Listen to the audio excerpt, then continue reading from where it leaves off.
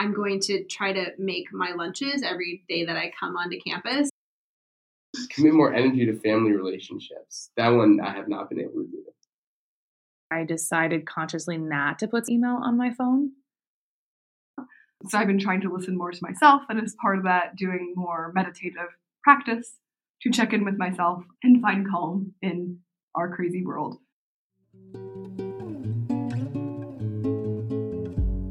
From Stanford University and the program in Writing and Rhetoric, welcome to Rhetorically Speaking, the podcast that explores how and why rhetoric matters.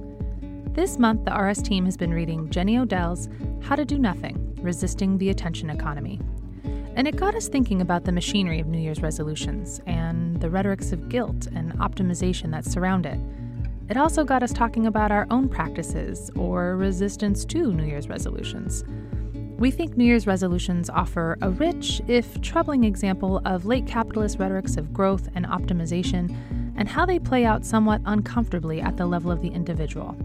So for today's episode, the RS team got together and had a candid exploration around the questions, why is it that so many New Year's resolutions focus on disciplining the body and denying pleasure and playfulness? And how might Jenny Odell's How to Do Nothing help us navigate this trepid terrain? That's what we explore today, Rhetorically Speaking.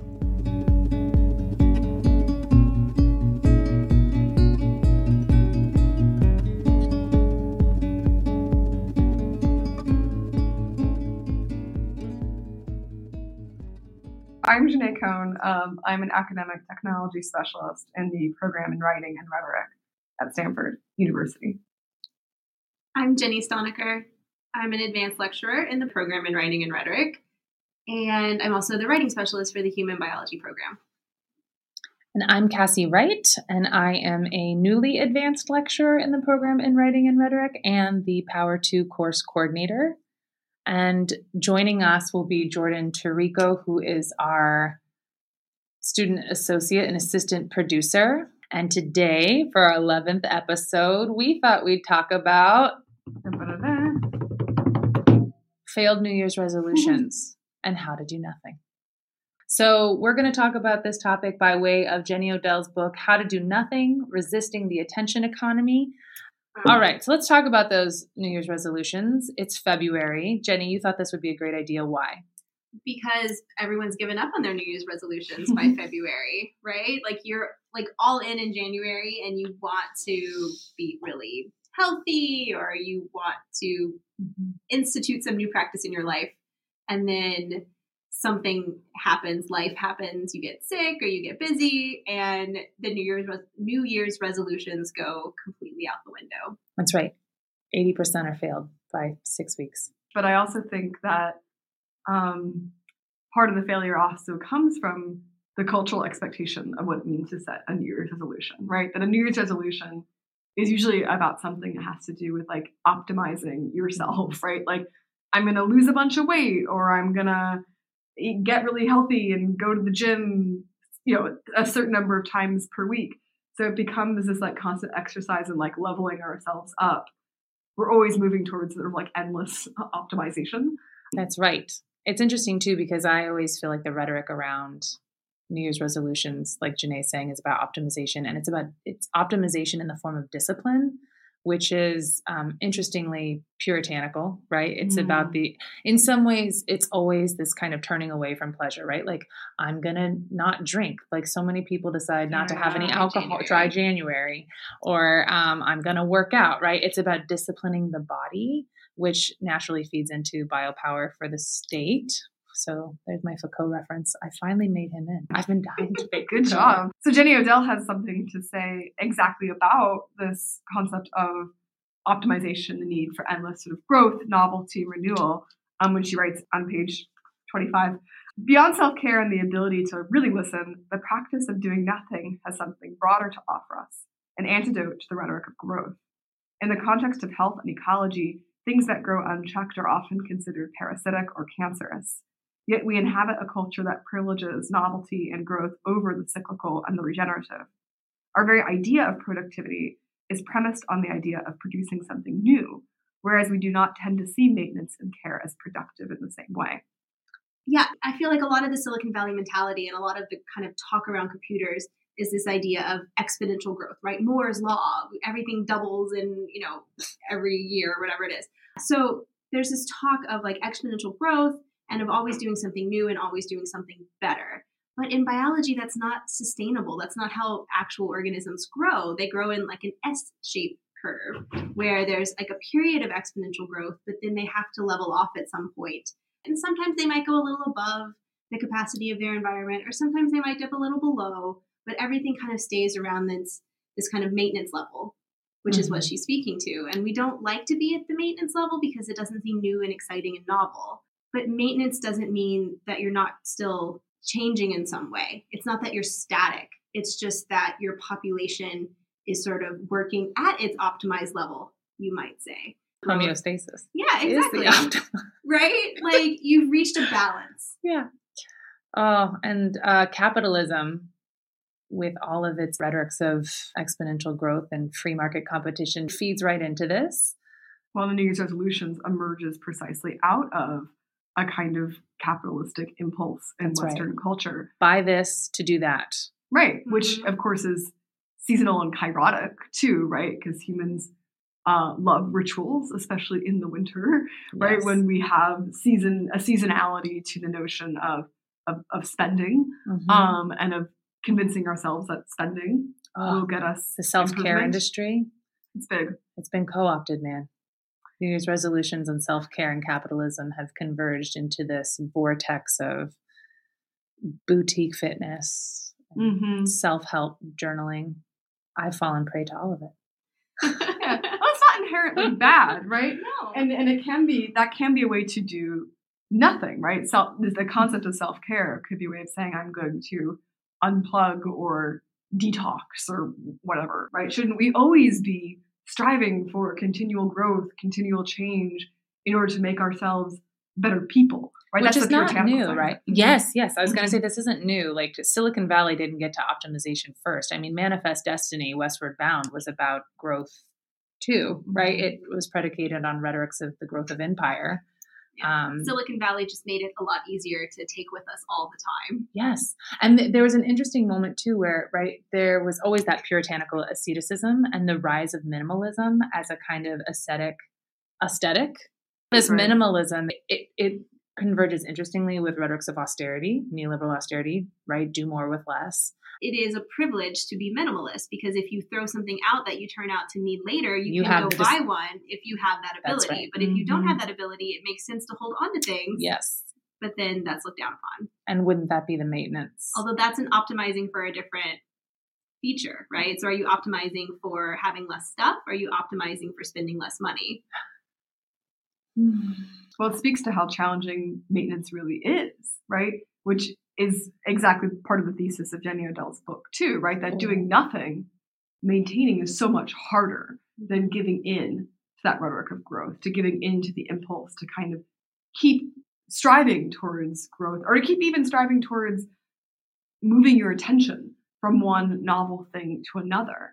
And isn't it so gendered, right? The idea of maintenance. Jordan's going to join us now, so you're going to hear a door open and close. Hi. Hey. Welcome, Jordan. How are you? Good. How are you? Come join us. So, Jordan, what? Actually, we should probably go around the table at this point and say what our failed New Year's resolutions were. We jumped right into the book. So, what was your failed New Year's resolution, Janae, or what were your resolutions and how are they going? Oh man, this actually gives me a stomachache to talk about. Maybe it's part of why we don't like to talk about failure. So it's kind of abstract, but the concept of my New Year's resolution was I'm going to pay more attention this year to myself. I have a tendency to kind of sublimate my own interests or even just desires for what other people want. So I've been trying to listen more to myself, and as part of that, doing more meditative practice to check in with myself and find calm in our crazy world. And yeah, I've been not really doing that. I was going to say, well. So did you purchase an app or was there any type of consumptive behavior in support of it, and how's it going? I haven't. I did buy a book that I haven't read. Not how to do nothing. It's a different it's a workbook on how to check in with your anxious feelings and the need for splitting your attention back and forth. No apps. I do have a really nice yoga mat that is intended to compel me to do yoga and meditate. Center. Yeah, centering. I'm not sure it's working. Having the thing is not working. Having the thing is only working somewhat well. It's just really, I've still just been struggling to prioritize meditation because it feels like it's not doing anything. So I keep falling back on just prioritizing things that involve other people or people who need me. I guess it comes back to the notion of care, right? Prioritizing the maintenance and care of everything around me rather than thinking about my own needs. Yeah. So yeah, it gives me a stomachache because it just feels bad to say out loud how you are not doing the things that you intended to do. But it's maybe also cathartic in its own way to admit that it's Hard. It's hard. It's just really hard. Jenny, what were your New Year's resolutions and how are they going? Well, it's a New Year's resolution, but it's also kind of something I do at the beginning of every quarter, which is I sort of like reconfirm to myself that I'm going to try to make my lunches every day that I come onto campus. So I'm not stuck buying like $15 salads. Yeah. But yeah, it definitely is something that I think about obviously at the beginning of winter quarter, beginning of the year, but I will sort of recommit to it in spring and fall. So tied up with that though, we have a garden in our yard, and part of it was like, oh, I'm gonna make sure to use up the produce that we're producing in our vegetable garden, because I get a lot of anxiety of like I plant things, and you always plant more things, and you just get excited and you plant lots of stuff, and then however many weeks later it all starts to be ready, and then it's instead of feeling like this bounty of like, oh, I have all this lovely fresh produce to use, you feel pressure. It's like there's this ticking time bomb where you don't want to waste things. Yeah, so there's lots of guilt around it. Jordan. Hi. How are you? I'm Jordan. To those who don't know my voice. Yes. I'm doing well. Our newest protege at Red Speaking. Member of the team. So what were your New Year's resolutions? So I'm normally not one for New Year's resolutions, but I don't know, something got into me this year, and new decade. It was a new decade. I made a whole Google Doc. I was like, I'm committing myself. I literally have 7 New Year's resolutions, but I can go through each of them and tell the extent to which they failed. But commit more energy to family relationships. That one I have not been able to do, which was just like call my parents, which is so easy. I don't know. Love you, Mom and Dad. Reduce phone time. That one's actually been somewhat of a success. And how have you consciously tried to enact that successfully? I think just eliminating clear moments that I would pick up my phone, like notifications, just turn them off for like messages and Snapchats and stuff like that. So like I'm only using those apps when I want to, like when I have a purpose, not just like aimlessly. Can I ask you why you felt like you needed to reduce your cell phone time? Because I was on it just ridiculous amount of time. Like, did you check your screen time? Yeah, it was like 5.5. It was ridiculous. So if being on your phone all the time is a compulsion of FOMO, fear of missing out, for sure, is also learning to set boundaries of not being on your phone equally driven by a fear of missing out? Whoa. Yeah. Wow. That's pretty deep. Yeah. Maybe it is fear of missing out on actual things and interactions with humans versus fear of missing out of just like through a screen. I think prioritizing that is definitely a function of that, which is kind of weird to think about. What are we optimizing for? I know. What are we optimizing for? whom? To what end? Yeah. Yeah. Yeah. Because my perspective too is like, your on-screen interactions might be really meaningful, right? Like, because you might be Snapchatting your family and improving your family relations, right? So, like, these things could be intertwined in different ways. So that becomes this question, too, of, like, how do media and spaces, this is what I geek out over, how do media and spaces impact the kinds of relationships and interactions that are possible? Yeah. So that's how these resolutions fail, too, right? So we set up these expectations that are, like, laden with assumptions about what's possible in these spaces. I think something that's substantial about like the ones I've been able to follow, specifically like the reduction of phone time, I think it ties into the idea of optimization. Like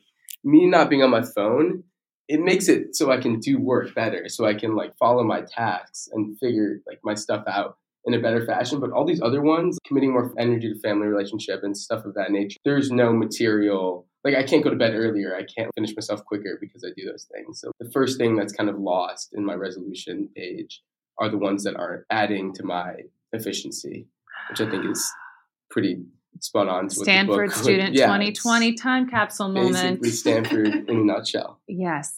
Duck syndrome. Yeah. Par excellence. Yes. So mine New Year's resolution was actually to resist that compulsion. It's been something that I feel like each year I try to do a little more intentionally. So I think that's probably what drew me to how to do nothing. So it started 6 years ago where I decided consciously not to put email on my phone as a way of resisting this compulsion to work always, already, everywhere. Nice.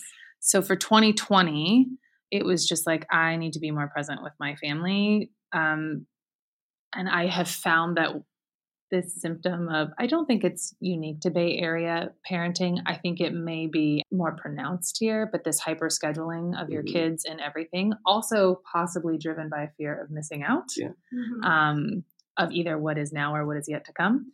But I have wanted to just limit some of the extracurriculars. We are failing terribly at that. Say, how's that going, Cassie? It's really hard. Both because it serves a childcare need, and also because they ask for it. And so you're trying to learn how to set healthy boundaries with them, but overscheduling them is a real challenge. And so it's been like, can we just hang out as a family and enjoy literally doing nothing? It's hard. And doing nothing's hard. It's really hard. Especially for your kid.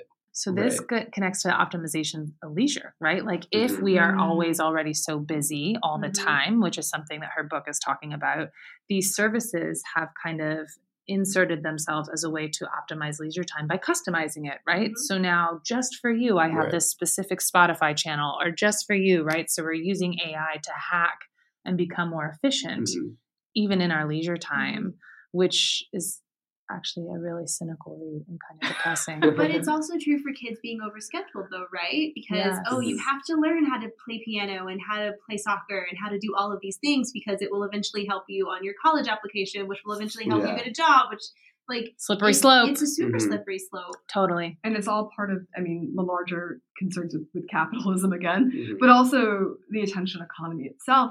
It thrives off of the anxiety, both of FOMO, of missing out, but also the sort of potentiality of like lost capital gains for the future. Which is why I think it's important to bring in some of what Jenny Odell says on page 22. It says, I think that doing nothing in the sense of refusing productivity and stopping to listen entails an active process of listening that seeks out the effects of racial, environmental, economic injustice and brings about real change. Here's where I think it gets really relevant. I consider doing nothing both as a kind of deprogramming device and as sustenance for those feeling too disassembled to act meaningfully. On this level, the practice of doing nothing has several tools to offer us when it comes to resisting the attention economy.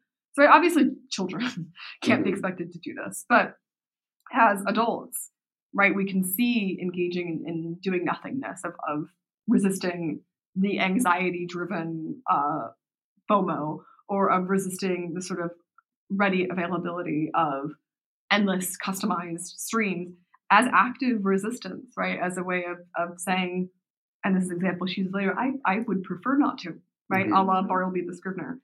Thinking of doing nothing as a kind of labor dispute, as something where we're reclaiming that time. Actually, I think though, it's all the more important for kids we're stretching out adolescence longer and longer, but we are also structuring it more to look like adulthood and labor, right? We're optimizing their productivity. And so we now have mental health issues and anxiety on the rise in pre-adolescence. And where, other than Stanford, is this more appropriate to talk about, possibly, right? So, Jordan. I think it's incredibly pertinent here. I think if you look at, I mentioned this in my fieldwork assignment, which I did this morning. And I think if you look at places like the epicenter of productivity and efficiency style approach to life is probably here. Like we're in the middle of Silicon Valley in an elite college campus where people that go to school here because they've been programmed to achieve and achieve and achieve. And I think that you can see that in the way that campus is designed, the way that everyone bikes to class. There's really not a lot of times outside of the efficiency cycle. You can clearly see what she's talking about, and you can clearly see how this book was written from a Stanford professor. And I think on campus, there are a lot of examples of things that you see in the book. Yeah, it strikes me as interesting to hear you say that, because I do think she's trying to reclaim a sense of play. She's talking about intentional play, right? Like she's calling for this kind of blend of thoughtful, intentional interactions with our space and play and just being more present, which kids can be remarkably good at if given the chance. But maybe why we struggle as adults is because we come at it like work. And isn't that what New Year's resolutions are? Is nothing but another task to check off on our habits tracker in our bullet journal, right? Yeah. Like, did I meditate today? Right. No, it's a great point. Yeah, it is a great point because so much, unfortunately, a lot of language of self-care, and this is to your point earlier, Cassie, too, has just become packaged, manufactured, and sold to us, right? Yeah. So things that we also have to sort of purchase to go on the to-do list also have like a kind of psychic weight to it that play inherently doesn't have. So bye, Janae. Bye. We're going to miss you. Thank you for your wonderful wisdom. Yes. My pleasure. Guys, keep talking, of course. This was awesome. Good luck at your workshop. Thanks, yeah. And I wanted to bring in one of my New Year's resolutions was to explore hobbies. And I think this one was the first one that got cut, like in terms of time. Speaking of play, exactly. Speaking of play. And I wrote a little justification for all mine. I got really into this for some reason, but I said, not much is done that isn't in the name of self-improvement, and that is ultimately an unfulfilling way to live life. And I think that's something that she says in the book pretty clearly. Yeah. And I think you're channeling Odell. Exactly. And I think it goes into the idea that we don't do things as ends in themselves, right? There's always like, oh, why do you do this? Like there's the question and the assumption that there's some ulterior motive of self-improvement behind everything that you do. That's every right. hobby. But yeah, I think you're right. Play for the sake of play is regarded with suspicion, particularly in an economy that prizes itself on efficiency and optimization. Yeah. And I think the idea is directly related to boredom too, because I think you have to have boredom as a kid. And there's a lot of, I don't have anyone specific to cite, so I'm just going to vaguely gesture that there's lots of research that looks into boredom and the importance of boredom. And yeah, kids these days don't have the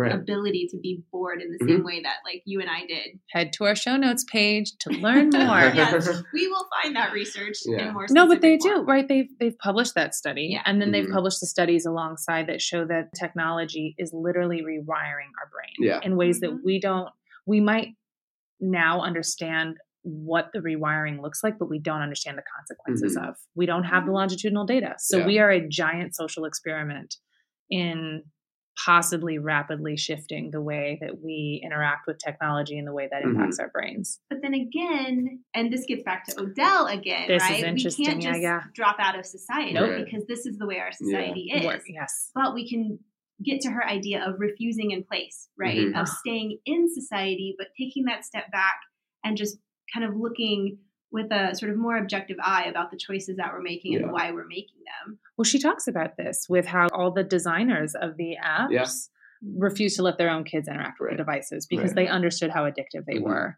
But that became the privilege of the few. So create the market, get everybody else's kids hooked on it, but don't let your kid do it. Right. So who has the right to refuse in place? And her critique in the book, which I thought was really well pointed, was that is it only the rich kids whose parents know to look out? So I thought that was really interesting how she very, very clearly in the intro of the book set up that this is a book titled How to Do Nothing, but it's really kind of a call to action. Yeah. Like she's not saying, oh, everyone just like lounge around and not do anything. I think what she's saying is take the time to not do anything so that you can then re-engage back in society in a more intentional way. That's right. And that other people might not have the privilege. So that's it's your responsibility. Yeah. It was an interesting idea, this resisting in place, because it also brings me back to the idea that everybody needs a Diogenes, right? But the cynic or the performer, because their job, their work, there is this kind of performative reminder of what's wrong. So when I'm listening to you talk about this need to resist in place and to drop out to come back in, thinking, who is the call to action really to in the book? Right? Because I think in some ways, if it's putting it back on the individuals, it's just reproducing the very neoliberal rhetoric that she's trying to resist for 200 pages or whatever. And I guess that's probably not really it, even though so many of the examples that she uses in the book are the individual and the individual level of resistance. But she's trying to push back on that, the idea of like the collective and what is and so I think she's very smartly drawing on the tension there. But showing how difficult it is as a collective to do it successfully, right? I think that something she spoke really clearly to, and I see every day, is just the lack of communities that are formed not around like collective characteristic. Like I feel less connected to my next door neighbor, who probably shares more of my identity or shares more of my experience, less of my identity, than a Twitter follower that I know. And this grouping by identity, I think, it goes along with what we were mentioning about where she mentions the downfall of like union labor and like groups that are organized not around identity, but around like interest and around some common theme. Yes. That doesn't just that galvanizes. Yeah. That doesn't just remind me of you. Right. And that's obviously it's natural to organize or to be drawn to people that remind you of yourself. Right. But I think that there's a lot lost in that. And she argues as much, right? About. Exactly. Yeah. In fact, more so important to surround ourselves with people who don't think like us. Exactly. Which our filter bubbles make too easy, to your point, to not have to opt into. And then when you think of how to do nothing as kind of a similar response of like, we have lost sight of who our communities are because we're so in tune with optimizing ourselves for work. I do think what I appreciate so much about her book is it's not this nostalgic call to return to yesteryear, which is that's like a lazy argument, as compelling as it is, and it's sentimental, but it's not realistic, right? And so she has these moments where it's like, it's a refusal of nostalgia, but it's also this refusal of the Thoreauian sense of just dropping out without ever coming back in. She like won't let us off the hook. So there were these two kind of pressure points that I thought she handled really well and appreciated, because I think those were places where I expected the book to go as easy outs intellectually, and then she didn't, and she complicated it and hung on to the messiness of it. And I think that's what kind of gave me hope that it is possible, right? Yeah, being purposeful. It's not checking out completely. It's not dropping out completely, but being purposeful about how we engage and what we're re-engaging with. Yeah. So that is a new kind of resolution.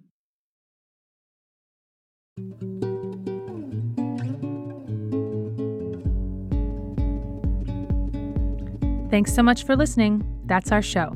But stay tuned.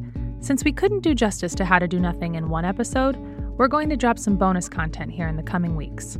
For more information about Odell's book and other research cited in this episode, head to our show notes page at rhetoricallyspeaking.stanford.edu. This episode was co-produced by the RS team, me, Cassie Wright, Jenny Stonecker, Janae Cohn, and our newest team member and student associate, Jordan Tarico.